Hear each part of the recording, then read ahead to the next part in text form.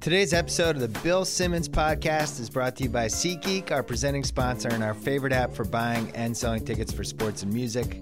Go to SeatGeek.com/BS to start using SeatGeek, and don't forget to download the free SeatGeek app. Enter promo code BS. SeatGeek sends you $20 upon your first purchase. You should do this. Opening day is coming up. Lots of baseball tickets on SeatGeek. Today's Bill Simmons podcast episode brought to you by Simply Safe. Oh yeah, we've talked about them on here. They'll give you 24/7 award-winning protection for just $14.99 a month with no contracts or hidden fees. Start or cancel service when it works for you. Protect your house, protect your apartment, protect your condo. Studies show that security systems deter burglars at a rate of 90%. For home security you can trust, go to simplysafebill.com and save 10%. And today's episode of the BS Podcast is brought to you by The Ringer, my new website / digital venture that launches this summer. You can subscribe to our new newsletter at theringer.com. The early responses have been really good. All right, before we get to the David Duchovny podcast, we actually taped that last Friday. And we taped it because we were trying out some stuff for the HBO show I'm working on. And one of the things we wanted to try was just a really loose podcast, but actually then use the podcast for the BS podcast. So we taped it on Friday, and then 6 days later, Garry Shandling dies. And you're going to listen to the podcast, and we actually talk about him, and we talk about Larry Sanders, the show. We talk about how Duchovny ended up on that show, and it's just bizarre that this happened, and really sad. He was one of the comedy icons for me. And just a quick story just about how influential that show was. HBO, I think for the first, I don't know, I think I got HBO like 1979 or 1980. We got at the time you just got this little box on the top of your TV. I was living with my dad in Brookline. They put the box on top of the TV and you could turn it on or off, and then HBO would just take over your TV basically. And we got it for the boxing, and we got it because they had movies. And then eventually cable starts in 1982. So HBO has been in my life really since I was 10. And they always were good at movies, and they were always good at boxing, and they were always really good at comedy specials. The whole scripted thing, it took them a while to get. And if you look at the 1980s, First and 10, The Hitchhiker, which was great for nudity. That's about it. Although I did like the theme song. Dream On started in 1990. Like they never really figured out the scripted thing. Larry Sanders started in 1992. Shandling was somebody that, people always thought was going to have a late night show. He was somebody that subbed for Carson a lot. He would always kill when he was on talk shows. He had a really good show called It's Garry Shandling Show. I think that's what the title was. That was on Showtime, and it kind of broke the third wall and did all kinds of stuff. But it was raw. Like, it wasn't the great show he was going to make. And at some point, I think people thought he was going to host a late night show. And instead what he did was created his own TV show, which was about somebody who hosted a late night show. And if you watch it, it's hard to find. Like, they have all the DVDs now, but I think there's been some legal issues. Like, it's not on HBO now. It's one of the only iconic HBO shows that you can't get on HBO now. I'm not sure it's on any streaming service, but if you watch the first couple seasons, the pieces hadn't fallen into place yet with the show totally, but the characters were great. The premise was great. It's really good. I mean, it was by far the best show HBO had just for scripted. But as it went on, it really turned into something special. And, Judd Apatow was behind the scenes, and I think Hank Kingsley, which was played by Jeffrey Tambor, has had a lot of success since the show. Rip Torn, who peaked on that show and was phenomenal. Jeannie Garofalo was on there, Wallace Langham, a whole bunch of great people. But the last couple seasons of that show, in my opinion, were the first really event scripted programming HBO ever had. And, especially the last couple years, and we talk about this on the Duchovny Bot, so I'm gonna go over this again, but we get together to watch these shows. You get together with your friends. It was by far the most clever and sophisticated and smart show that was on TV. It was just the best. It wasn't even close. I guess maybe you compare it to, I don't think you compare it to anything now, actually. It just was clearly the best. It was competing against mostly network shows and the NBC lineup and Friends, and Seinfeld was great, but Seinfeld was starting to peter out around 90, 96, 97. Sanders could take more chances.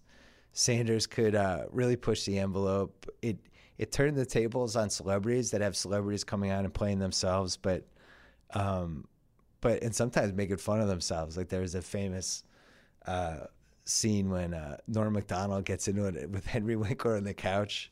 It just had so many great moments. And for somebody like me living in Boston, living in Charlestown, who always had been fascinated by LA and all these people, I just loved it. I couldn't wait for it to come on. I was living with my roommate at the time and all the people I was working with at this bar restaurant we would get together on Sunday nights and watch the show. And I remember there was one season finale. We must have had 25 people. Somebody was talking. There was almost a fight. I mean, it was crazy. And people didn't get together like that for HBO shows. This was the first one. And then you had Oz. Then you had Sex and the City. And then finally the Sopranos. And that's really when HBO became, the Harvard of television, basically. But I just thought it's one of the great shows ever. It's certainly one of the most influential shows for me, just as a creative person. I've watched them so many different times, and I actually got to meet Shandling and spend some time with him at this boxing. I forget what card it was, but Pete Berg invited me, and he was there, and got to spend 6-7 hours with him, and I just couldn't stop talking to him about the show, and he loved it, and just loved talking about it, and loved hearing my thoughts and arguing about characters and things they should have done, and he just couldn't get enough of it. And I think after he had that show, I don't think he ever really recovered from having it. Even when you see like the DVD where he went and he interviewed all these different celebrities that had been on the show, and that was these bonus footage that he had in the DVD. He just loved talking about the show. And it's weird. I always think when people die, especially when they haven't been, maybe they don't feel like they're appreciated or whatever. And actually when you die, especially somebody like him or Robin Williams, you see it time and time again, David Bowie, and it becomes this 3-day just love fest, and people talking about how great they were and everybody writing these awesome pieces. And it always seems unfair that the person that died didn't get to read those pieces. I don't know if he's number one, but I think Shandling would have enjoyed the 3-day tributes and the essays and just everything. I think he would have enjoyed that the most of anybody. So we talk about him on this podcast, and we decided to leave it in just because A, it's interesting, and B, it just kind of shows you kind of how short life is. Because 6 days ago we were talking about the guy, like he's here, and there you go. So anyway, here, R.I.P. Garry Shandling, a true great. I'm not about to cry. I actually need water. Tate, I don't mean to make you embarrassed. My voice is scratchy, but I am really going to miss this guy. And I was really hoping that he had one more great creative thing lurking somewhere, but we'll never know. Anyway, R.I.P. Garry Shandling, and here's the Duchovny podcast as promised. Yeah. Clear enough for you? All right.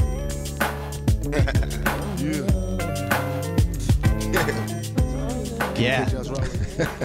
Can you see me?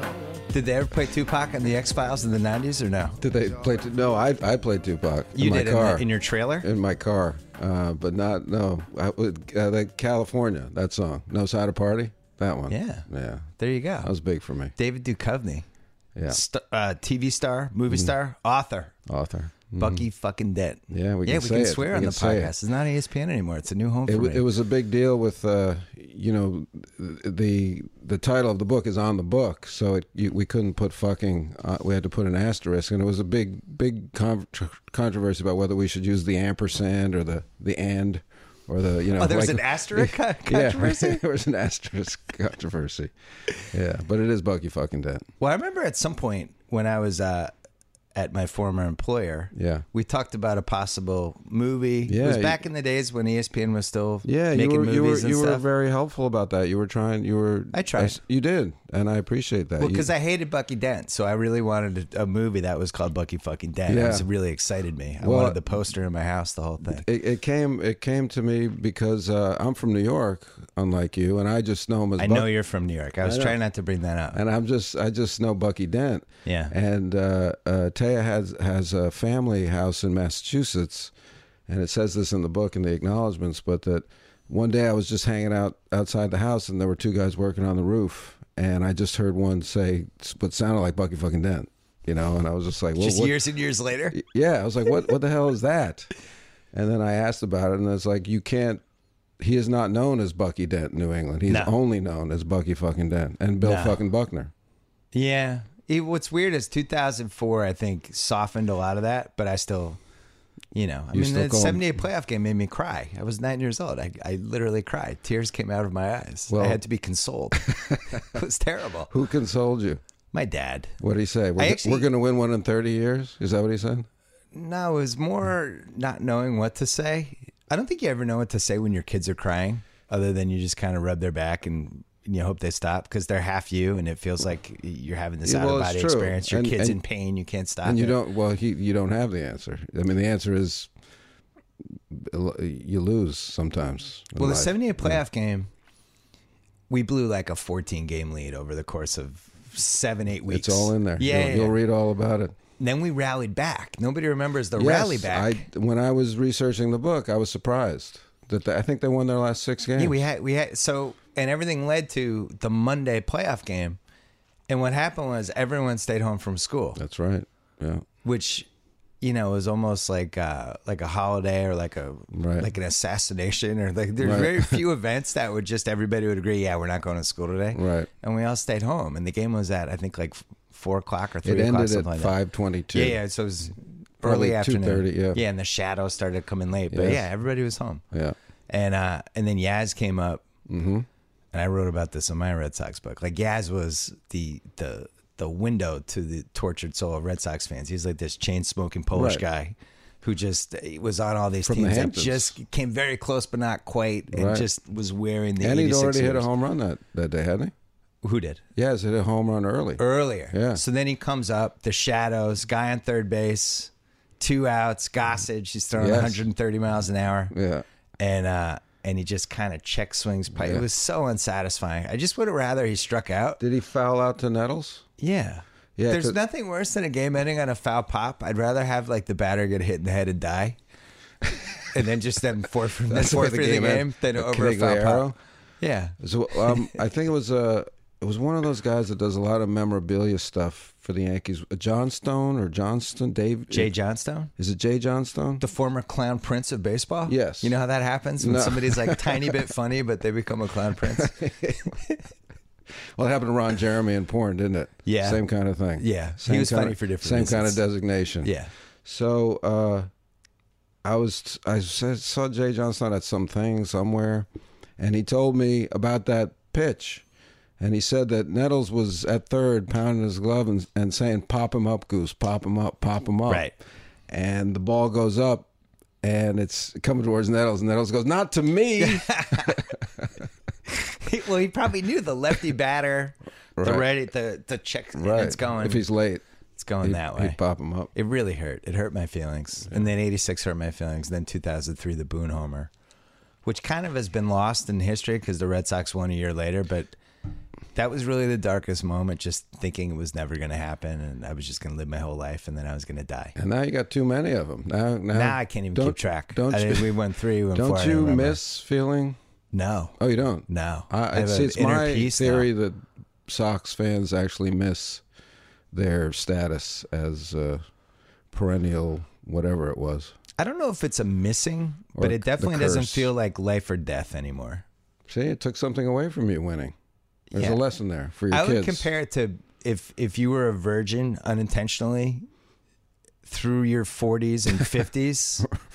Right. And then it happened and it was like even better than you thought it was. Right. But you don't remember like the 4th time you lost your virginity. Well, it's not a possibility, is it? Right. I mean, but like nobody remembers the fourth time I had sex. I remember the fourth time you had sex. Yeah, I remember. Thank you. Yeah. So I think it doesn't. The stakes aren't the same. But I don't regret a thing. It's so much better to have the peace. The worst thing about being a Red Sox fan during that whole time was them torturing us with the footage. Yeah. So like things would be going well, and then they come out of commercial, and Joe Buck would be like, "Hey, in case you forgot, the Red Sox fans have been fucked for the last 80 years, and here's a montage. Right. Here's Bill Buckner, the ball going through his leg, and it's just, you knew it was coming. Yeah. It's always Fisk. It was the same beats and the same networks playing it the same way over and over and over again. And it was like, enough already. Can we just win? I want this to end. Yeah. Now the Yankee fans are in that situation because in the 21st century, they've only won one title, which was totally tainted by A-Rod and all of his cheating. I feel like it's tainted. Don't make me go to the Sox roster that won in 2004. Don't make me. Never broke a law. Never suspended. Nobody's suspended on the Red Sox. Ortiz looks strange to me. He's looked the same for 20 years. He looks like Florida from Good Times with muscle. He got a lot better quickly at some point in his career. He got a lot better when he came to the Red Sox. Oh, that's what it was? Yeah. I see. He needed some East Coast love. He finally felt home. And who was on the Red Sox at that time? A lot of suspects. My thing is, And I he think got a lot everyone was better. cheating. But like, prove to me you're not cheating from 1998 to 2005. I think they should drop it. They should just drop the whole thing. Did you have to ever do PEDs or anything for a movie? No. You ever have to jack up? No, but I think like people that work drunk should they give, because alcohol calms your nerves and acting is often about controlling your nerves. That's a PED. Right. So should all those actors give their awards back for being drunk while they were working? That's a lot of actors. That's right. So that's a lot of actors. I just say, to me, the serious question is with kids. Like, kids should not be doing these drugs before their bodies are formed, right? That's really the question. Yeah, we unanimously agree on that. Right. I think in America. It's one of the things we agree on. Giving not totally grown yet kids drugs, we're all in alignment. Even Trump agrees. Even Trump. So to me, it's like if you decide to be a professional athlete, then you can decide to manipulate your body the way you want to. You're an adult. Painkillers. Well, all these guys they're on great training regimens, they're on great vitamin regimens. Who knows whether it's good for you or not? Personally, I would either allow everything or make everything illegal, because the other part of me watches these athletes get bigger and stronger and more superhuman every year. And I have trouble, honestly, relating to what they're doing on the field now. It used to be, and I'm delusional, yes, but it used to be, I used to sit there and go, hey, maybe I could get out there and pinch hit. No, I would. Or maybe I could throw up a 3. Right. I don't feel that way anymore. And I think a lot of it has to do with training and with drugs and stuff that they're doing. So I'm all for bringing sports down to the human scale. I don't, and you might disagree, and I think a lot of people would, but I'd rather watch a game in which I felt like it was relatable physically than unrelatable, than watching like an Avenger movie or something. Don't you feel like that's why people have enjoyed? Weird? No, I don't think it's weird at all. I think that's why people have enjoyed Steph Curry so much. Oh, probably. Because he's the most relatable star that we've had really since Bird. Bird was the last guy everybody was like, yeah, that's a tall, goofy white guy that doesn't run that fast. I kind of feel like he's the best possible version of people I've played with. Right. And Curry is doing these things. Well, you don't have to be tainted with racism for liking Curry either, which is good. Well, Curry transcends all races. No, he does. He's the first perfect human being. And he's a perfect color. He brings all countries together. Yeah. Yeah, he's great. Yeah. He's in central casting. You love Steph, huh? I do. You know what I really like? I never totally talked myself into LeBron or Kobe eras. Jordan was the last guy for me. I think we argued about LeBron, you and I, at one point. What side did I take? You were anti-LeBron. Well, but I worked for ESPN, which meant I was allowed to change my opinion one way or the other, depending on how it suited me. Right. I was anti-LeBron at first too, but now I think he's an amazing. Not only is he amazing, that's where I am right now. But I think he's got the secret to quote your. Was that what you called it? To regenerate his hair? No, not that secret. That's lost. Charles Barkley said he was talking about LeBron. They had a picture of him. He said God gave everything to that man except her, and he's the only one who could say that. Yeah, I think LeBron and Kobe, like just going to see them in person, versus when you go see Curry in person now, or when you saw Jordan in person 20 years ago, it's just slightly different. Like the way people react when he walks out. Like that could be me. People with the cameras taking pictures of him, and just everybody's just watching him the whole time. And LeBron and Kobe were a lot like that, but there's an excitement. Like what Curry David Robinson. Well, he was just more a specimen. He was perfect. He walked in and like, Jesus, that guy. Is that a human being? Right. Am I a member of that species? But Curry, the thing that's been fascinating for me with him is just how he gets teams when he's on the road. These people are rooting for him, and they're rooting for the home team, but yet he does stuff, and people are reacting like he's on their team, and then they catch themselves. That's been the recurring theme over and over again. When he gets hot, or when he pulls up from 31 or 32, who does it's that? so fucking exciting. You're like, oh, and then you're like, oh, sorry guys. It doesn't make any sense. His range at this point. I don't know how he got there. It's like when it reminds me of when Tiger Woods. Well, it's like that. It's hitting those drives down the fairways for 6 years, and we're like, Jesus, do we have to change the course in the Masters? It's also like the 4-minute mile, and I think it has to do with human psychology. Is once, and you see it with dunking, you see it with Jordan, because a lot of people play like Jordan now. Yeah. But they didn't before Jordan or Dr. J. So I think it's just human psychology. Once they broke the 4-minute mile, once you start seeing that this is possible, then everybody else starts to do it, because it just becomes a possibility to the human psyche in that way. Or the worst case scenario, which is how I think this probably plays out. I think people try to replicate something that's not really replicable. They just start chucking. How many Jordan imitators were there? I mean, you were going to those games. You were like a legitimate celebrity for the first time in the 90s. Right. As those games are, you go in MSG, you're getting John courtside Starks. seats. John Starks. You're watching all these people just do MJ imitations. Yeah. And, clear out, guys, I got this. And really, he was the only one who could totally do that. Yeah, I guess Kobe was the only guy who came in and kind of did it afterwards. Yeah, but he did a poor man's imitation of it. But I was talking about LeBron for your version in your book. Yeah. What did you call it? The Secret? Am I wrong? Or that was my thing. Yeah, right. And I feel like LeBron got it. He didn't start with it, but he's got it now. I think he has most of it. I think his Kobe leadership. never got it. Kobe never got it. Kobe was like, LeBron got it. I understand the secret, but I'm going to try to do it this way. Doesn't seem as interesting to me. Yeah. How about I win and you guys rebound? LeBron, I feel like he's 92% there. There's this weird leadership thing with him where he doesn't, like if the coach firing and that. Let's say you're filming you know what the starting backcourt was when I rode the bench at Princeton in the early 80s? Yeah. Dave Blatt and Steve Mills. What? How do you like that? Silence. I'm stupefied. Those are two characters in the NBA right now. Well, one. So did you stay in touch with Dave Blatt? No, but Steve... You should have. We could have had all this LeBron dirt. I know I should. Well, maybe one day. Like LeBron just took him behind the stadium and ran him over with his car, basically. Steve I see at the Garden when I go. So when you started going... When did you become celebrity gets to go? Oh, when I get David Duchovny would like seats. Free tickets. Yeah. He's courtside next to Woody Allen. When did that happen? No. Woody doesn't have courtside. Woody pays for his own tickets. Right. I thought he was courtside though. No. Oh. No. Woody, he's in like row 2. Yeah, he's a few rows back, and he pays. Woody. I gotta say. I mean, they probably don't want him to courtside. I don't know if they want him or not, but he's totally clean.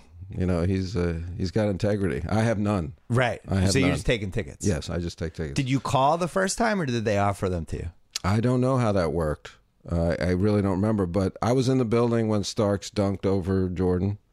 Oh, that was cool. That was a big moment in NBA. God bless the Knicks fans. They've only won one title in like 70 years. I know they don't have a lot to grasp onto. He dunked near Jordan. No, he dunked on Jordan. He dunked near him. Jordan was he passed through. It wasn't a dunking on. We'll have to. It wasn't like Pippen dunking on Ewing. We'll have to look at the tape. Pippen dunked on Ewing, and then he stood over it and like shook his dong in front of him and stepped over him. Like that was dunking on. He actually took his dong out. He took his dong out. He hit Ewing with it. That was before video, I guess. So did anyone ever talk to you?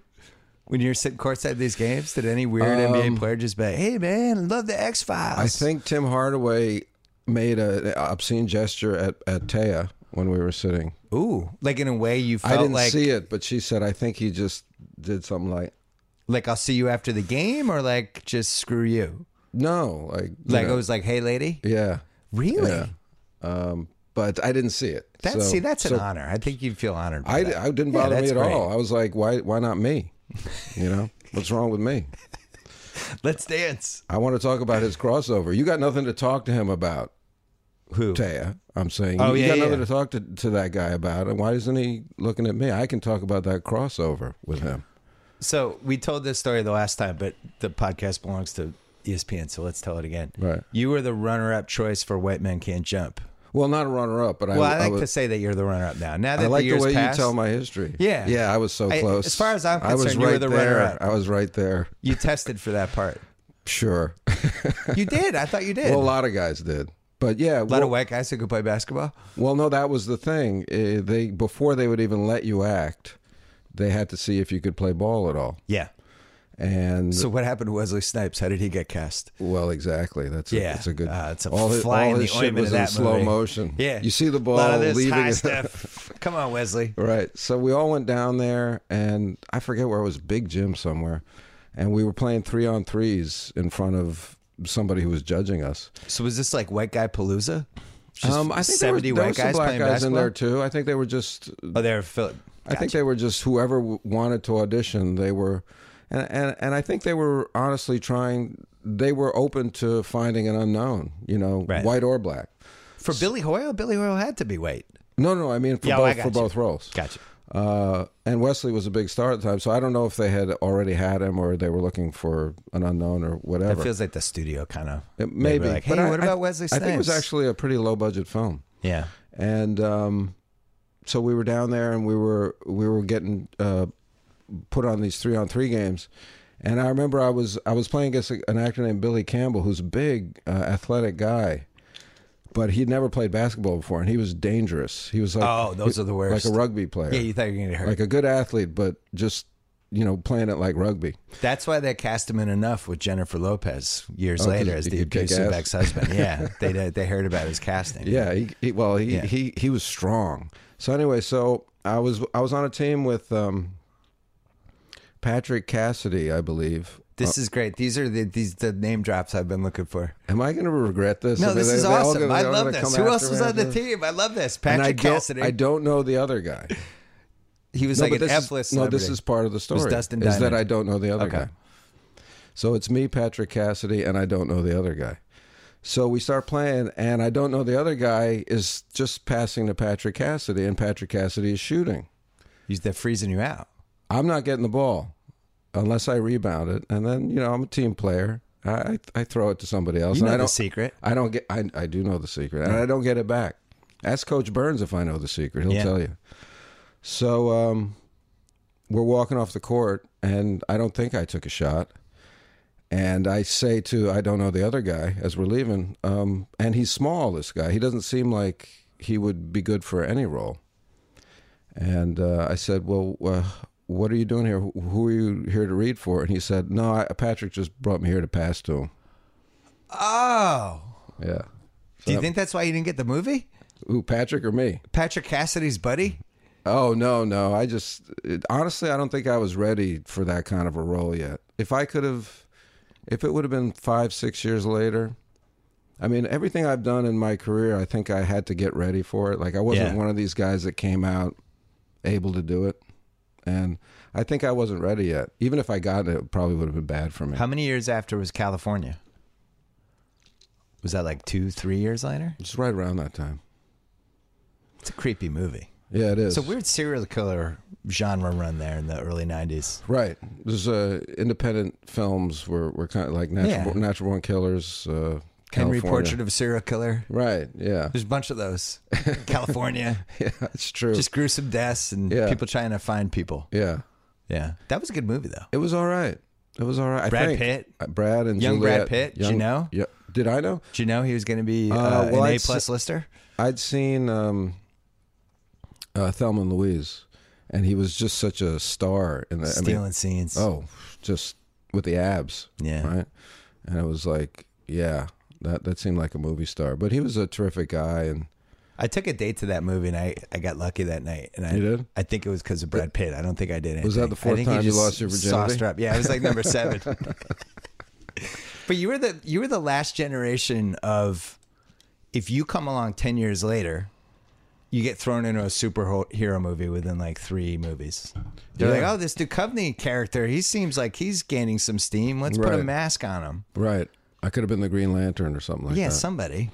Yeah, are there any superheroes left to? Oh, there's a lot. There are. Yeah. As a kid, I never read that. I didn't know. Would you have done one if they had just been like, here's a giant check and probably? I probably would have been convinced by agents and managers that it was a good move to do, and that it would, it would allow me to do the kind of work that I want to do. One for them, one for you. 10 for them, 1 for you. Right. Yeah. I like the career arc. I think it was better the way it played out. It's not bad. I mean, I sometimes I get frustrated. Sometimes I want more in the movies, but for the most part, like I said, honestly, I feel like I'm a slow but deep learner, and things came to me at a decent time. And if they'd come earlier, I could have really embarrassed myself. But now I feel very good about like my craft and my handle on what it is that I do. So I feel okay about it. We're going to take a quick break to talk about our buddies at Betterment. If you're Golden State, the best way to invest for the future is by signing Steph Curry to a cheap long-term deal, drafting Draymond Green in the second round, and then saying no to a Klay Thompson-Kevin Love trade, and then you build around the best shooting backcourt of all time. Now that is investing in your future. For everyone else, the best way to invest for your future is Betterment, the automated investing service that builds and automatically manages a customized portfolio for each of your financial goals. Betterment handles nearly 150,000 customers and manages close to $4 billion for people just like you. Save yourself time and money, give yourself peace of mind, and do it for a fraction of the cost of traditional investment services. It's so easy to invest with Betterment. You just link your bank account and roll over your 401k or IRA, and you're ready to roll. So get up to 6 months of free automated investing and more information when you go to betterment.com/BS. Betterment, investing made better. And since we're here, let's talk about Slack. It's the unofficially official messaging app for The Ringer. Our whole staff uses it. We plan our newsletter with it. We plan our website with it. We plan our podcasting future with it. And we especially make fun of Tate with it. So Slack is a messaging app for teams. Instead of searching through hundreds of emails and texts, Slack brings all your work communication into one place and radically increases transparency between those teams. Your disjointed conversations will no longer be disjointed, and your internal emails will be cut down by almost 50%. They also have nearly 100 integrations, including Dropbox, MailChimp, and Google Drive. Visit slack.com/Bill Simmons and create a new team. You'll get $100 in credit you can use when you decide to upgrade to a paid plan. Slack.com.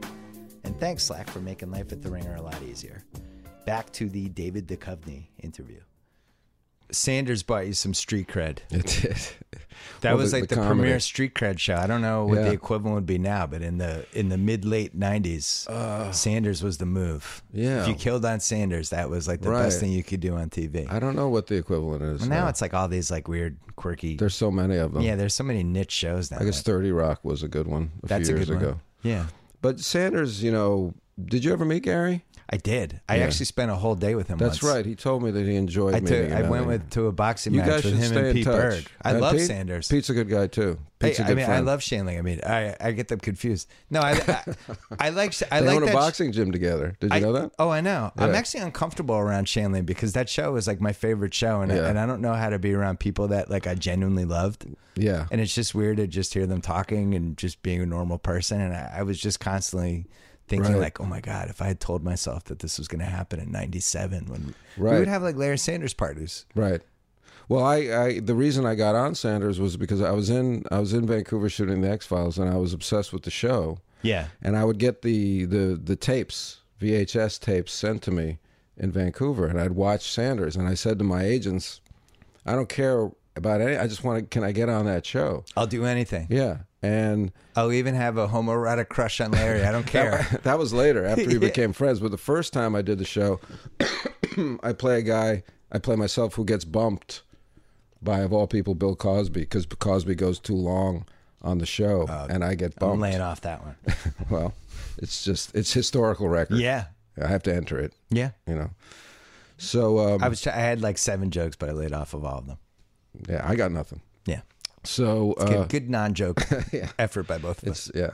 So it was funny because I just turn into I'm very nice, and then I get bumped by Cosby, and then I turn into an asshole, and that was just that episode. And then Gary and I became friends, and after that we were talking about what else can you do, and then we came up with the man crush thing later on. Did he invite you into his basketball game? Yeah, that's when I You're probably way too good to be in that basketball game. Well, there were some good players. Come on. No, there were some good players, stop. and it's more for the It's more for the hang. It is. It was a great, and you would eat afterwards. You'd watch football, be on a Sunday. It was a great. Those were great Sunday afternoons. So then, when you flashed your scrotum on the show, you never knew that the YouTube internet really? freeze Can you frame see error my was scrotum? coming. Well, couldn't you see it for like a split second? Honestly, I've never really. I know what it looks like. I don't need to. I don't need to see it on video. That would be. See, it's what such a shame. The story behind that is, and it's very showbiz, and I'm going to sound like an asshole telling it. No, but please.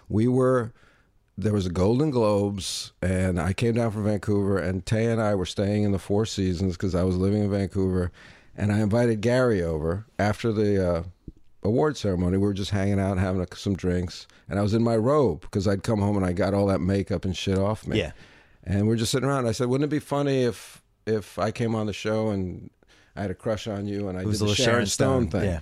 And that's how it all started from the Four Seasons there. But there were 2 Gary stories that I like to tell. And one is when I first got there. Is this too long? Am I going on too long? I love this. All right. You can never go on too long about Garry Shandling. When I first got there at the show, I mean, I was kind of in awe. Like you, I'm sitting there and I'm watching them do the talk show segment, and it was done in basically like a talk show set with a lot of seats for an audience. And I was just sitting in the dark in the audience, no audience, but seats. And I'm watching him do his Sanders thing. And we're going to do a scene in a hallway afterwards where I get bumped and I get pissed off. And he comes back into the audience and he's looking at the stage, and he looks at me, and it's clear he has no idea who I am or why I'm there. And because they had told me, oh, Gary loves you, he wants you on the show. And I'm sitting there and he looks at me and I'm like, hey, nothing, right? So we go back and we go to shoot the hallway scene, and we shoot one take, and Gary cuts and he looks at me and he goes, you know, like he does, he kind of just scrutinizes me. And he goes, how old are you? And I said 33, and he goes, what took you so long? You know, which I thought was such a great compliment, right? So that was always that's how I met him. Can I interrupt story number 2 with off a story off of story number 1? I did Colbert show in like 2005. Yeah. And then I did it again 4 years later, and he comes to meet the guests before the show. Right. He's like, hey, it's so nice to meet you. And I'm like, I was crestfallen. Right. It was like, wow, I did not leave a dent in that first impression. Yeah, well, hopefully he was busy. He should have a guy telling him. I'm still he a little have a handler. Still wounded. He should have a guy whispering. Yeah, no, you had him. You met Bill. Bill. Tell him he was great. Ask about his. I probably wasn't good. His daughter's name is. Ask about. It's like that one. That's what like Obama has, right? When Obama's at a cocktail party. I heard about it first that Don Rickles had somebody like that, which is Don Rickles. Yeah, which is fantastic. Well, I mean, he's been in show business for 80 years. He's still alive. He's got somebody in his ear. All right, story number 2. Shandling. So I take Shandling. He's in New York, and I say, I got to get you to the Rucker tournament because you're a real hoops fan, and you go. Well, to the I'm a real Rucker hoops tournament. fan. I'm a New York legit. guy. Yeah. I mean, it's holy, and guys and people outside of the city don't know it. Really, they still don't know it. I mean, maybe they've seen some stuff now that there's so much on cable.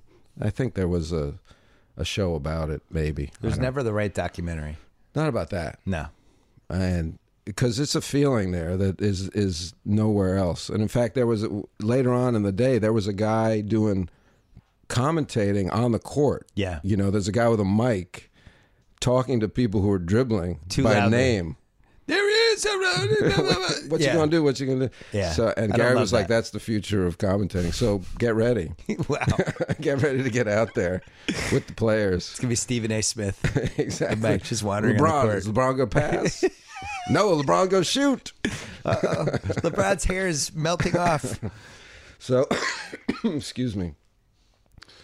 We get there, and it's all black. I mean, it's a homogenous group. And Gary and I are, two of maybe 10 white guys who are there, and Patrick Cassidy. Yeah, Patrick, who oddly enough was passed to all day long. And this guy comes up to Gary, and he says, "Garry Shandling, you are nonchalantly talented." And to this day, it's like that's amazing. It's the nonchalantly talented. I know. I don't and I always totally say to know Gary, what that means. I know, but you do and you don't, and it's like that's like a gravestone moment. That would have been a good name for the website. We tried to name our website for nonchalantly. We went with the Ringer, but nonchalantly talented. No, I like the Ringer. I like the Ringer. Nonchalantly talented's not bad. That's something. Maybe that's like a Showtime pilot. Nonchalantly talented. Nonchalantly talented. It's perfect and mystical and undefinable. I hate to do this to you, but the Knicks tell that story again. The Knicks aren't good. The Knicks aren't good at basketball. No, the Knicks aren't good at basketball. They haven't been good at basketball. Love Porzingis. You like Porzingis? I like Porzingis. But then they have Derek Fisher, who's terrible. They fire him. How can you tell if Derek Fisher's terrible? Because I watch Knicks games. Oh, so you watch the way they're coached? I can't tell the coaching. I was like, are you tanking? You don't have a first round pick. Like, it'd be one thing if like they were playing the way they played, but they had their first round pick. I'd be like, oh, he's kind of an evil genius. He's doing just enough to blow these games down the stretch. But they didn't have their first round pick. You're really putting me in a tough spot because you don't want to. Yeah, you want the Knicks to get mad at you. Yeah. All right, so let me just say stuff, and you be uncomfortable. So they haven't really I succeeded like in Stephen a bad Nick game. 15, 16 years. Not a lot of success. It's been a long time. They've had like one winning playoff series. Time. But yeah, Porzingis shows up. I love Porzingis. The Knicks fans all get mad. They're mean to him at the draft. Right. Now they love him. Everyone goes crazy, and now he's like the savior. Yeah. It's unbelievable. Yeah, I don't know what his limit is. I know what his limit is right now. It's Kurt Rambis. Kurt Rambis, there's a story today. It's like, we think Porzingis his future might be at small forward. It's like, he's 7'3". Yeah. You've literally, the way basketball is being played now, where everyone's looking for a stretch five who can shoot threes on one end and play defense on the other end. This guy fell out of the fucking sky. He can shoot threes and he can protect the rim. This is it. You have the perfect stretch five. He's like, he might be a small forward. That's a good What a point. moron. I thought that was fireable. Well, I mean, every other team in the league would literally commit a murder for him. How about Phil Jackson comparing Steph Curry to who did he? Mahmoud Abdul-Rauf, Chris Jackson? Yeah. What was that? Phil's he's reached that stage. He's a bit of a hater? No, it's like that. Like when you get together for a big family gathering at Thanksgiving, you have like the crazy uncle or the grandfather is like, people are just afraid of Trump. He's speaking the truth. That's like the guy, and everyone's like, all right, Uncle Jack, that's cool. Right. That's kind of what Phil Jackson's turned it into at the NBA. He says stuff. Everyone's like, okay, cool, Phil Jackson. That's great. It made no sense though. It doesn't make sense that he's running a team. I don't know why Rambis is coaching right now. I mean, Rambis knows that he's not the coach. Rambis doesn't know. He knows he's not the coach. He doesn't want to be head coach. Well, maybe the small forward move is Rambis's way of trying to get fired. No, or the other way. It's like, maybe it's such a Hail Mary if it works. I'm like, oh my God, Kurt Rambis. Nobody else saw it. Porzingis is a small forward. He's a guard. Yeah. He's a 7'3" guard. Why not? Play him a point guard. Have Porzingis bring the ball up. I want to see that. How about hiring Dave Blatt? How about hiring Dave Blatt to coach the Knicks? Princeton? Steve Mills hires Dave Blatt. You didn't keep in touch with him, though. That's all right. We'll get back together. I just heard from my the shortstop on the team today. I haven't heard from him in 30 years. It can, people get back in touch. What made you decide to do X-Files again? Just because it was there, and it just seemed like something to try and see if we still had life left in that thing. The answer is yes, right? I guess the answer is yes. Why do you guess? Well, no, it is. I mean, it's just, I always thought we would continue to do movies of X-Files and not the television show. That was always my desire and my thoughts when I left the show. Right. And for some reason, the second movie just soured the taste of the franchise for Fox. And, we talked about doing all these comic books, and here's a homegrown franchise that they own. Yeah. And they treat it like crap in a way. Sounds like Grantland. Okay. Well, you understand how this goes. I do. I deeply It's understand. very odd. Yeah. I'm sure you were The hardest thing to confused. do is create a brand. Like when we did 30 for 30, Right. we finished 30 for 30. Everybody liked it. It won awards. Loved it. And then they were like, okay, we're good. And we're like, but everyone, it's already in the DVR season pass and people like it and it's a brand. And if we released another one, people get excited. And they're like, no, we're going to brand this stuff ESPN Films. And we're like, but it's a brand. People we're releasing documentaries now and people are calling them 30 for 30s and they're not 30 for 30. Like, we should run with the 30 for. It's really hard to create a brand. Do you know how many times I've seen, is it Survive in Advance? Yes, that was a 30 for 30. That one kills me. John Hawk. It's a good one. Valvano. You know what else is great? Is Muhammad and Larry. One of the first ones. He just died, measles. That's a great one. I like that one. That was one of my favorite 30 for 30 stories because we were going around all these directors trying to convince them to be in the first batch because everybody's like, ESPN, you guys don't know how to do documentaries. Why would I do this? Right. And we hit a couple, and then we met with, I always forget if it's Maisels or Maisels. I think it's one of those. You can go either way. But he's talking, he's like, I did this documentary once with When We Were Kings? No, he was like When We Were Kings? before the Holmes Ali fight, and we never did anything with it. I think it's in a warehouse somewhere. And and the people that were meeting with him from our side were like, "What warehouse? What?" And so they go and they find, and he's got all this footage he shot, documentary style of Larry Holmes and Muhammad Ali leading up to that fight. And we were like, "Oh my God!" How about that footage of Ali trying to hit the speed bag? It's rough. There's some rough Ali footage out there. I was watching because I'm a weirdo. I was watching A Football Life with Lyle Alzado on the NFL Network. Mm-hmm. Because that's what I do on a Friday night. Right. And I've totally forgot Ali fought him for like 10 rounds. Ali had all these fights. Fought who? He fought Lyle Alzado at Mile High Stadium. Why did he fight? Because Ali he needed money. He just fought all the time. He'd fight us right now if we had $10.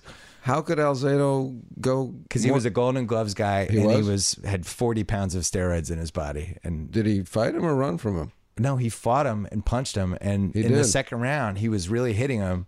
And Ali got pissed. Yeah, because Ali was like, this is an exhibition. Thought it was an exhibition. I was like, oh, boom. And just started peppering him for the rest of the round. Alzado's like, but, oh, wait. So X-Files is a brand. Yes. So Fox has it. So you'd think. So it comes back. Well, for the second movie, Fox spent like $30 million, nothing, and brought it out against Batman and these summer blockbusters. So that's a mistake. It's a huge mistake. So if you have your brand, you have your franchise, it's a sci-fi blockbuster type show, spend the money and make it bigger. But they made us smaller, and the movie did okay, but it didn't do what the first one did, so it seemed to take the air out of everything. And they gave up.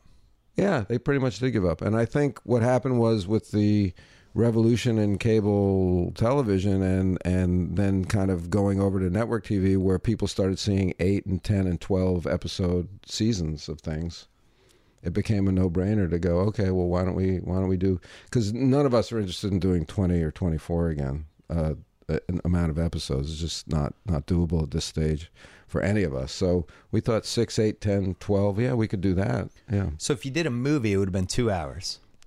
Right. But if you do an 8-episode show, when you remove all the commercials, it's 45 times 8 is, I don't know, 6 hours. Yeah. So basically you're filming a 6-hour movie.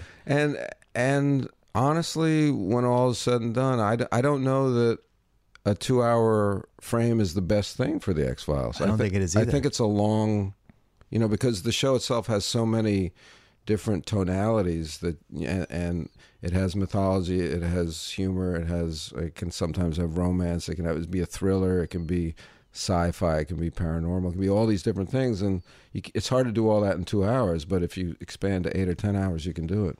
And you also had, so the X-Files, what year did it start? I forget. 93. 93, pre-internet.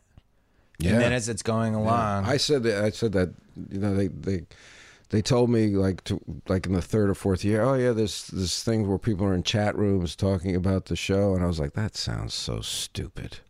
I had the exact, my friend Nick Aida in Boston, I went to college with, they were all in the X-Files, and one time he was in some area, like a message board in there, and I'm like, what the hell are you doing? Right. Like, it was like he was a waste of time. It's like a child pornographer or something. It's Right. like, wait, get out of there. What's going on? You're just talking to people who you don't know these people? What's happening? Right. And then it kind of took off. Right. You know what else is interesting about the X-Files? I had this, I forget where I heard this from. It's not mine, but now I steal it and I pretend it's mine. It's a great theory. Yeah. Nostalgia.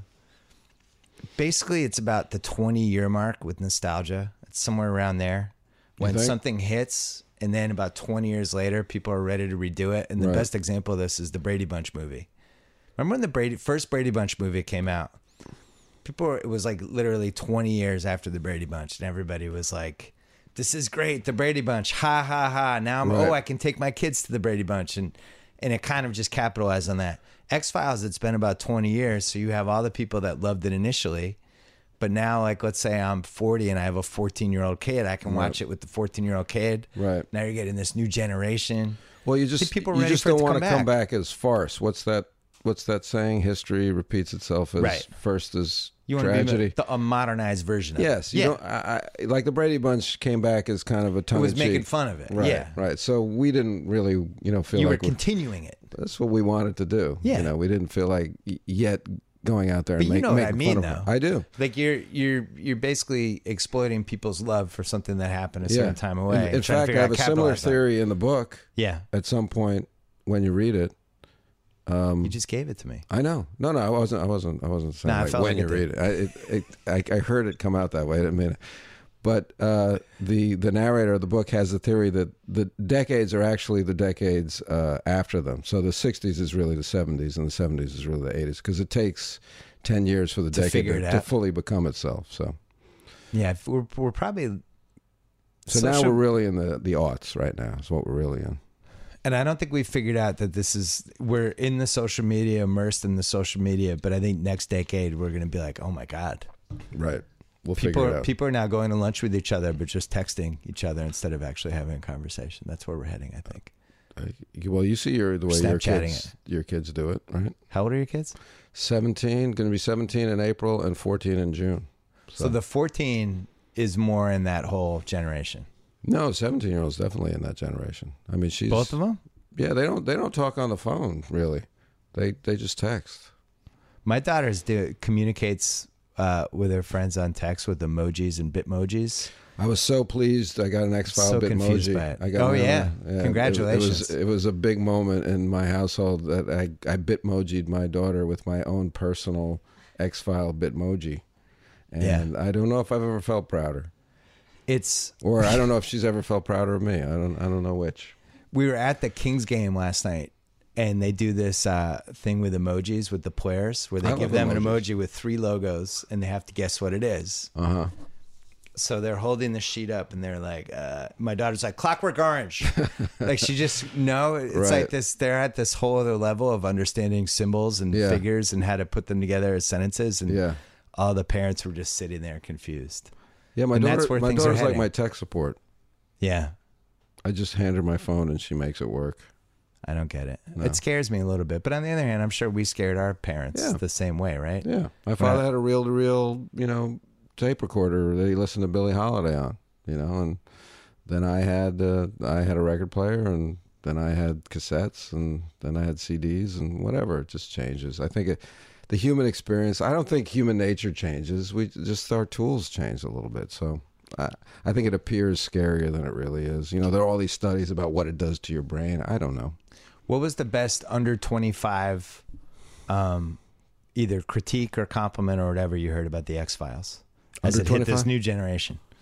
Oh, I kind of stay away from reading. I just Google. Did you feel like it regenerated the interest in the alien and what the hell's out there? I feel like it did a little bit. I feel like the kids like that.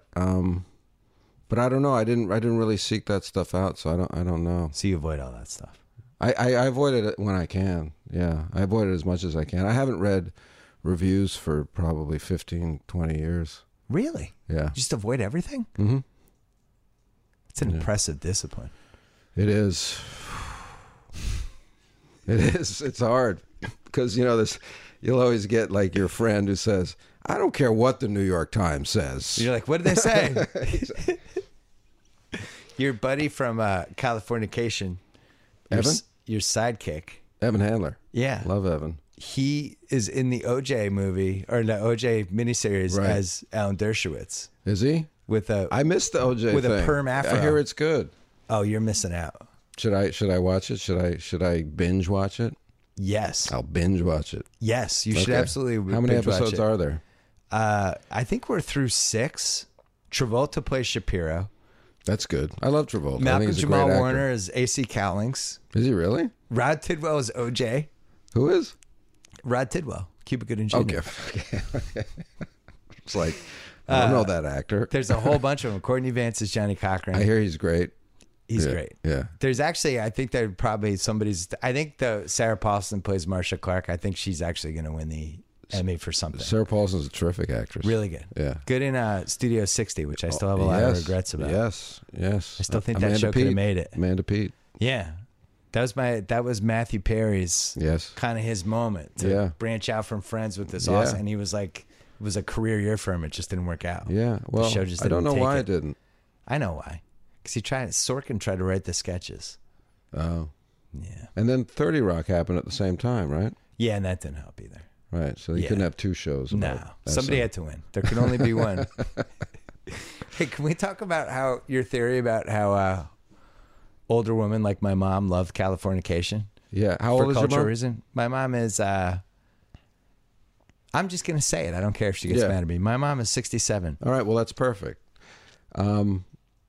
This is no good will come to me from this discussion. No, this is a theory. You're not supporting it. I have been approached by women of that age who say it's refreshing to see a man behave that way unapologetically. That's all I'll say. I mean, it's just anecdotal. It's happened a few times on the street in New York. You felt like that was a base of that show, were older women in their 50s and 60s that Hank Moody responded, or oh God, no, I don't. I don't think there's actually any truth to the fact that we have a demographic in that age group. Well, that would make me feel better if there was with my mom. No? I'm just saying anecdotally, it's happened a few times. Couldn't you have lied? You know what? I'll call Showtime and I'll say, "Show me the graph." My mom loved that show. And I was always like, I don't know. That's a little disturbing. Yeah, I might be. Her favorite movie is Sex, Lies, and Videotape. Which okay, well, this is about your mom, really. Maybe it is. Did that show go on the right amount of time, 1 year too long or 1 year too early? Everything goes on too long, but it was the right amount of time. At the same time, if I can answer both.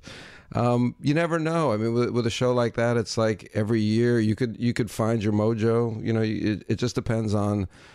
Every year was a different milieu that the guy was in. So, like, does it work in the rock and roll world? Does it work when he's a TV writer? You just never know what's gonna really work for that. What's your favorite thing you've done? I mean, sentimentally, I don't think I was ever happier than when I was directing a movie called House of D. It's the one movie that I've written and directed, and I just think like on all levels, like spiritually, soulfully, creatively, I was involved. So, regardless of the end product or whether or not you like it or hate it or whatever, personally, the act of doing it was probably the most fulfilling I've had as a creative professional. So what's next? Your book comes out? Book comes out. I'm actually, I made some music last year. I'm going to tour Europe with it. I have an album. What? Oh, you didn't? I should have brought you that. No.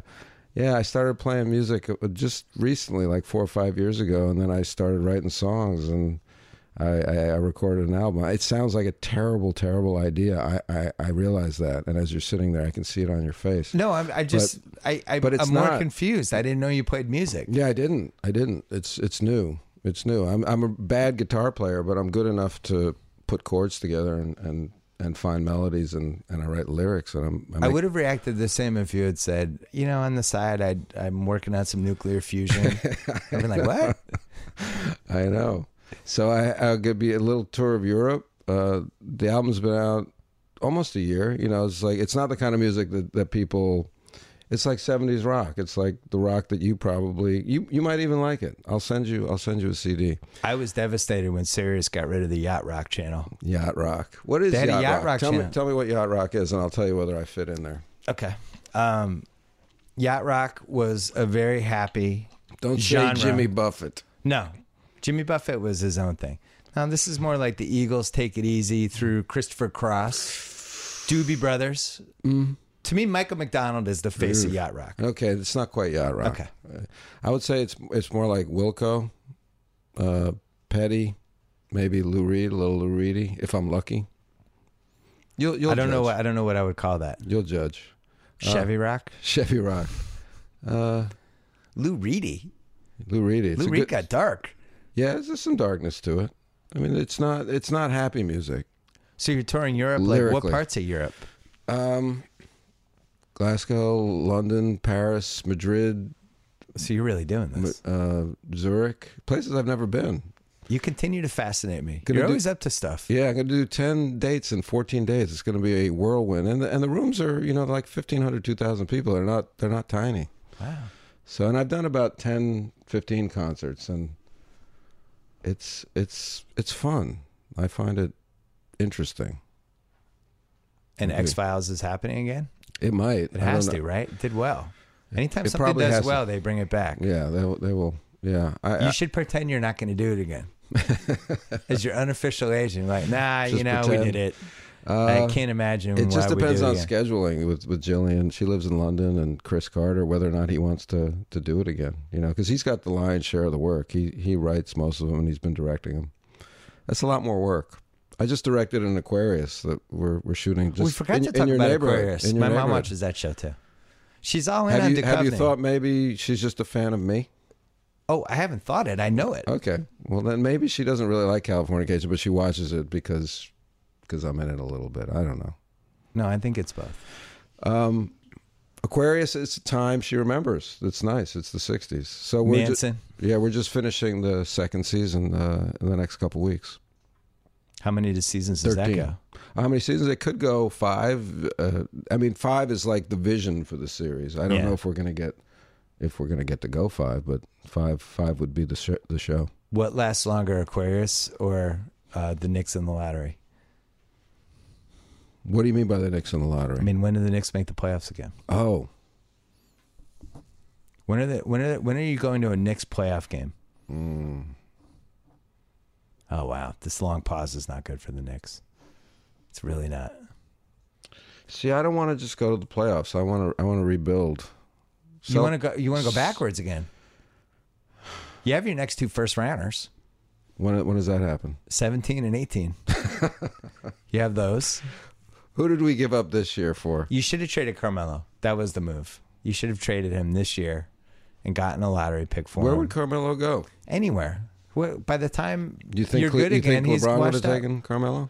I actually think the Celtics would have made a lot of sense. I'm not just saying that because that's my team. Because the Celtics have all these picks and they wanted to be good and they were ready to actually overpay to get a guy. Right. And that's the perfect team to trade with. You want to trade with somebody that's doing something for not necessarily a smart Cleveland reason. took JR. Can you explain to me the shoelace incident? I can't explain anything with J.R. Smith, but I can explain this. I just can't see him winning a title. You think he'll just do something to Yeah, get in the way? I just think he's like a stick of dynamite. That's He just, is. it's just. What an athlete, though, huh? What an athlete. Yeah. He's just these guys that always get in incidents and have weird things happen. And The shoelace thing, it was stupid. I didn't get it. I just didn't know what I don't he get was. anything with him. I didn't know what he was doing. You asked if I had any experiences with players. When I watched the Lakers. All right, there's two stories. Sure. Okay.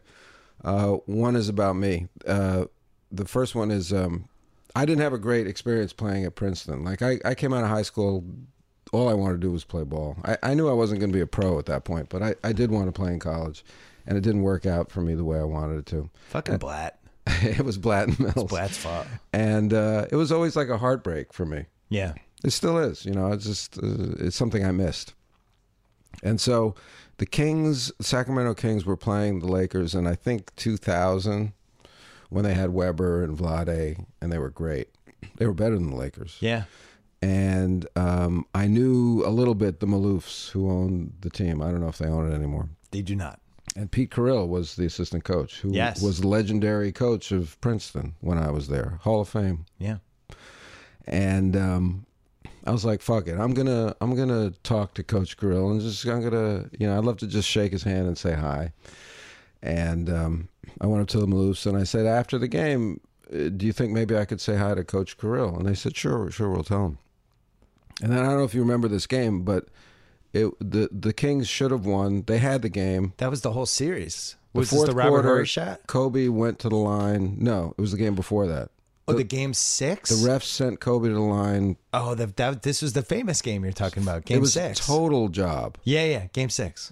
Legendary game. It was. I remember where I watched that game. It was horrifying. so shady. Yeah. It was horrifying. It was the league basically saying, we're sending the Lakers to the finals. Exactly. Yeah. And the Kings were good. They had Kings Bibby. were better. They were better. Yeah. Because game 4 they had lost on the miracle Robert Horry shot, right. And then this game was basically called in by Vince. It was like McMahon. when the league gave Wade the championship against. Oh yeah. They just sent him big to the fat line. ribbon on it. They just sent him to the line. Yeah. Anytime he goes to basket, call foul. Right. So I'm glad we cleared this up. Yeah, no question. Yeah. So they give the Lakers that game. And I went to the Maloofs and I said, I understand if Coach doesn't want to. That was horrible. Yeah. I said, I really feel bad about that game. If he doesn't want to talk. And they said, no, we told him he'd love to see you. So I wait in that, that archway that they always shoot in movies, when you're going out to the court, right? Like that dramatic. And I see this figure waddling at me, and he's tiny and round, Coach Carrill. And he always kind of shuffles. He always got a cigar. And he gets within about 20 feet of me, and he goes, "Aren't you glad I cut you?" And I was like, and he's still walking towards me. And I'm like, well, I think I quit to play baseball. But no, he says, no, I cut you. I was like, no, Coach, I think I quit. He goes, that doesn't matter. You're doing so well. Look at you. You're doing great. I was like, yeah, how are you? It's nice to see you. So what a weird opener. It was great. It was so Coach Carrill. It was so perfect. And it kind of summed up my entire basketball experience at Princeton. What was second? I was just happy he remembered me. One game, they were playing the Blazers and Sabonis years, and they blew them out. So in the fourth quarter, Glenn Fry, who was sitting next to me, rest in peace, got up to go. So now I wasn't with him; we were just sitting together. And then did you say take it easy, Tom? I did not. No, okay. I did not. And so I've got an empty seat courtside, and earlier in the game, the ball boy had come up to me because I'd made eye contact with Shaq, and you know how it is. Well, when you're commentating, it was different because you couldn't really be a fan. Oh no, I probably tried to still be a fan. But like when I'd sit and kind of try to make eye contact with players that I like if I can, just to see if they recognize me. And like when I met Walt Frazier, that was huge for me. Like, he had no idea who I was. That's fine, but I got to meet him. He's like, I love the Z-Files. he tried to rhyme my name, and it didn't work. Yeah. So I was hooping and swooping. So, so the ball boy, I said, the ball boy comes up to me, like in the middle of first quarter, and he says, Shaq wants to know if you're going to do any more X-Files, because I had left the show at that point. During the game? Yeah. And I said, I don't know, but tell Shaq, because Shaq wants, he doesn't watch the show if you're not on it. So I said, tell Shaq I don't watch the Lakers when he's injured. So he goes there, and I see Shaq laugh, and I'm like, yeah, it's happening. It's on, me and Shaq. So the game goes on, Glenn Fry leaves, and they take Shaq out. 8 minutes to go. I mean, it's a blowout. And Shaq, instead of going to the bench, sits in Glenn Fry's seat next to me. And the whole stadium is laughing. And I feel kind of like the butt of a joke, but it's okay. I also am very self-conscious about I felt tiny next to him. I you had like no Tattoo and Fantasy Island next to him. I did. Yeah. I felt like less than a man all of a sudden. Yeah. And I was trying to sit up straight. And I have a great picture from the LA Times the next day of he and I sitting together. So then we kind of spent the last 4 minutes of the quarter just hanging out and talking. This must have been after Shaq won 3 titles. Did they let him sit in the crowd? Well, that's when he was like, I don't care anymore. I'm just going to do weird stuff, like sit next to celebrities in the stands. Yeah. What do you do? I'm sure you're shown all the time on the Jumbotron video screen, whatever it's called. Very hard. It's a hard moment. Let me they keep it on for 4 seconds too long. Let me out the moment. Yeah, please. I'll give you my thought process. First of all, they come to you and they ask, can we put you on? I'm getting the free tickets. I want to say no. I don't want to be on the Jumbotron, but I feel like I should. It's only right. Right? I mean, I'd really be an asshole to say, yes, I'll take the free ticket, but no, you can't put me on the Jumbotron. Right. Agreed? Agreed. Have to. You have to put in the time. I think so. They hooked you up. Now, they come to you a couple minutes before and they say, next commercial, you're gonna go on. And now I start to sweat, and I'm like, and do I have kale in my teeth? Thinking, I'm doing my hair. But my biggest fear is that, well, first of all, I am listening to the applause that the other people up on the Jumbotron. So you're applause competitive. Yeah, how do you not? Yeah. How do you not? I don't want to, and I act like I'm talking when it's happening, but I'm really listening. And I'm just don't want to get booed, basically. And I don't know why they would boo me. Yeah, because you're a Knicks fan. They're not. Well, no. I guess at a Laker talking about game, in New York. Yeah. Now they don't know me as a Knicks fan in LA. It's just, I just have this. Well, why would you get booed in New York? It's just me. I'm just thinking like, I just don't want them to laugh or boo. It's just like a primal thing. Okay. It's like. I just thought you had bought enough cachet with the Knicks fans. Or just total silence would be the worst. Right. So that's all I'm thinking. It's like, please don't let the boos outweigh the cheers or the laughter outweigh both of those things, and let there not be silence. And it does go on for too long. And what are you supposed to do? Are you supposed to, you wave, or you give them the thumbs up, or you like, I like it in fights, where they want to. The boxers just do this. The boxers have the best out for all of this. Any picture, anything, they just do. But fans, they're like, they feel like they gotta like throw punches at the camera. What are you supposed to do at a ball game? And then you're like looking at yourself, and that always looks bad. It's never good. It's a lose-lose, but you got to pay the dues. So Jay-Z is the best I've ever seen at this. At it? What does he do? So Jay-Z will be courtside for like a Clippers game with Beyonce, right? So first of all, he pretends complete surprise that he's on, even though the cameraman's been there. It's like, and then he laughs. And it makes him happy that he's on? He laughs hysterically. Right. He looks over to who he's with, has another laugh, looks back up, laughs again, and then it's over. Wow. And if the camera's still on him, he's just makes it uncomfortable for the day. Basically, like, I'm done with this. Oh, really? He stops laughing. Yeah, it's just done. He's like back. He's like, oh, I'm probably not on camera anymore, even though he knows he is. And they just have to turn, because then it's just like you're being weird, putting a camera on somebody who's not looking. Okay, that's good. But you know who's actually the best? Who? Dustin Hoffman. Really? What does he do? He always does the kiss cam. Smart. And he always does it with the person who's not his wife, like next to him. Or he's always got a plan. And I saw him do it once with Jason Bateman. The kiss cam comedian. Yeah, he's great. And he did it once. They came, they do the kiss me, right? Yeah. And he had a Kobe mask on, and he kissed somebody wearing a Kobe mask. Is dangerous. That could go in a lot of bad directions. Well, Dustin is the best he dominates the kiss cam in LA. That's great. Dominates. At the Kings games. And he works at, he's always got a thing. He never comes unprepared. He's like Louis C.K. He does a fresh hour of comedy every year. It's impressive. At the LA Kings game, they show these two old people at the end of every kiss cam thing who just make out. And they've got to be a combined 1180 years old, and the crowd goes crazy. I know people like to hate on the kiss cam, but kiss cam's phenomenal. I have wept during the kiss cam. Really?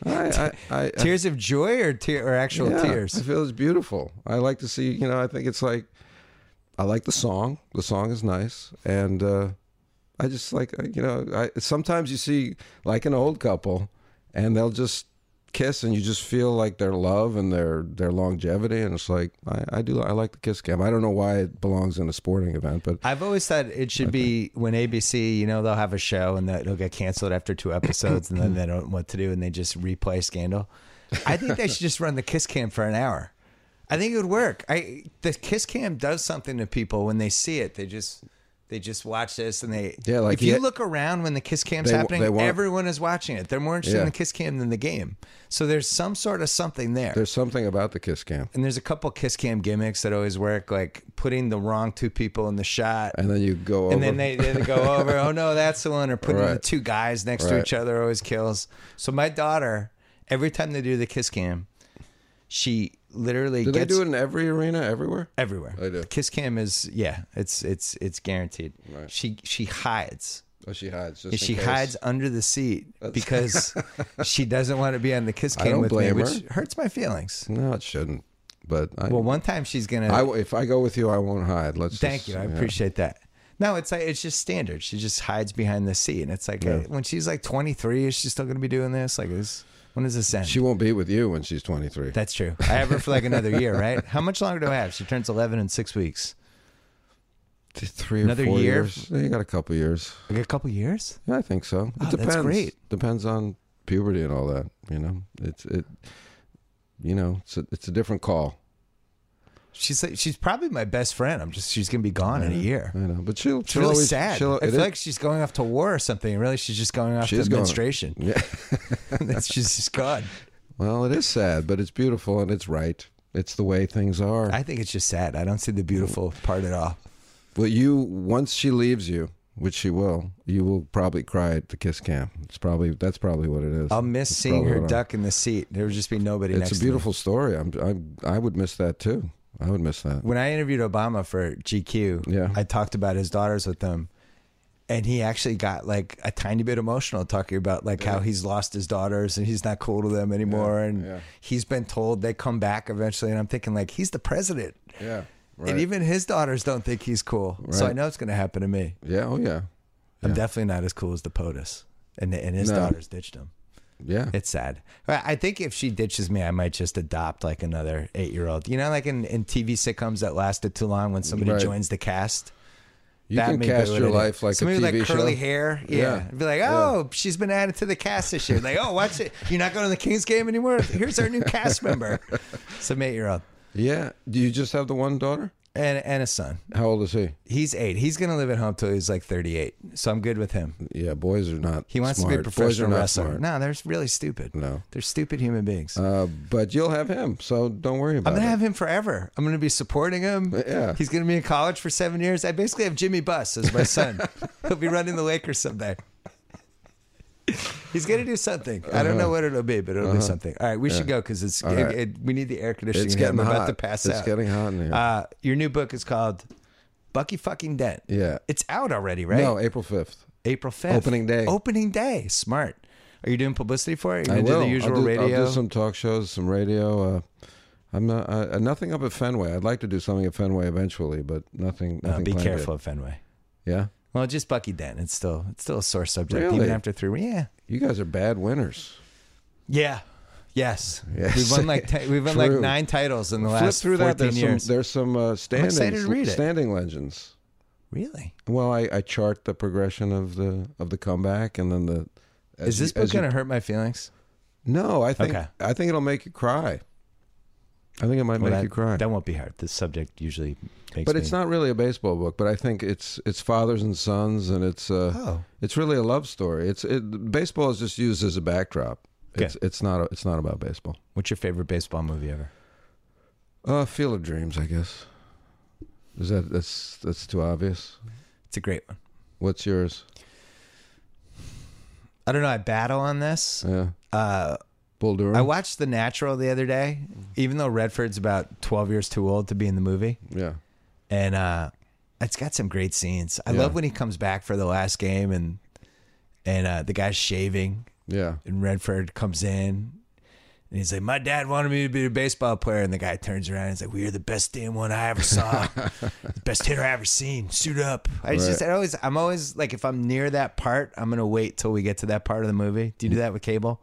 Yeah. It's like, oh, I'm 15 minutes from the scene. I'm going to wait it out. And yeah, I always got to see Pesci get it in the sand pit. Field of Dreams I saw in college and just bought it hook, line, and sinker. But now that I'm a more cynical person, there's that one part of me like, all right, like, come on. Bull Durham?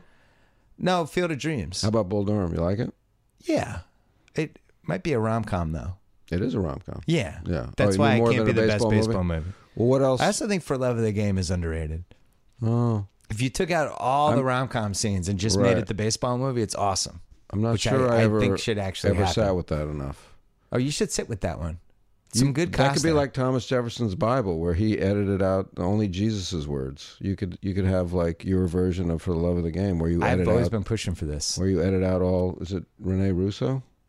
No, Kelly Preston. Kelly Preston. It's a lot of Kelly Preston. Yeah, so you can just make your own force version. feeding her in. It was like they were like, it'll be a baseball movie for the guys, and then we'll have this thing for the women, and they'll both like it. It was like that kind of thinking, and it's like, no, it's a baseball movie. What about the old time? Fear Strikes Out?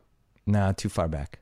I think the oldest. Too weird. The farthest, too weird too. The furthest I'd go back is the. But you must be a big Jimmy Pearsall guy. I mean, that's an interesting story. He's a maniac. Yeah.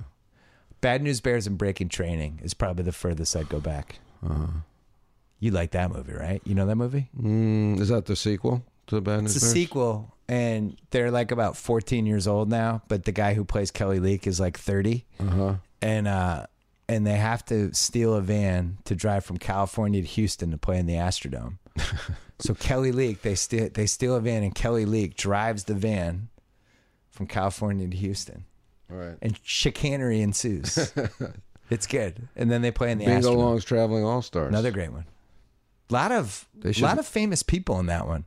Richard Pryor. Yeah, see, that's a movie you could remake every 20 years, just with a different young cast. Hate to plug myself, but did you ever see the baseball episode of The X-Files that I did? No. You need to see that. You might really. It's called The Unnatural. Is it really? Yeah. Yeah. Yeah. Are you making this up? No. Did you play baseball in it? There's a famously rom-comish scene at the end where I teach Scully how to hit. Oh, like a sexual attention sports kind of. Well, I say things like hips before hands and, nice piece of ash you got there. That's a nice ash. Things like that. TV. Network TV. Baseball, sexual. Network TV flirting. Yeah, exactly. David Duchovny, a pleasure as always. My pleasure. Good luck with the Knicks. Good luck with the book. Thank you. Thanks to Betterment, the automated investing service that builds and automatically manages a customized portfolio for each of your financial goals. Save yourself time and money. Give yourself peace of mind. Do it for a fraction of the cost of traditional investment services. Get up to 6 months of free automated investing and more information when you go to betterment.com/BS. And also thanks to HBO Now. You don't need cable or satellite to watch HBO. Download the HBO Now app and start a free 1-month trial today. Thanks to SeatGeek, the presenting sponsor of the BS podcast and Channel 33. And thanks to TheRinger.com. A quick reminder, go to TheRinger.com. Subscribe to our new newsletter. We're closing in on 175,000 subscribers. And since we're talking about good things, our podcast network is also heating up. We've had a very successful Channel 33 podcast. We just launched the Shack House Golf podcast. We have a little political podcast going with John Favreau and Dan Pfeiffer. We're launching an NFL podcast in April. We're launching a Game of Thrones podcast next month. We have a tech podcast coming and a pro wrestling podcast coming. We want to have 12 to 15 podcasts going by this summer. So here's my point. If you ever wanted to be a presenting sponsor for any of those podcasts or for any content from The Ringer in general, you should contact us soon because those presenting sponsor spots are filling up. We love our sponsors and we are very picky. So contact us or go to theringer.com to sign up for a newsletter and get ready for more announcements soon about more writing hires. Enjoy the weekend. You may now flip. We about this bitch. Anytime y'all want to see me again, rewind this track right here, close your eyes, and picture me rolling.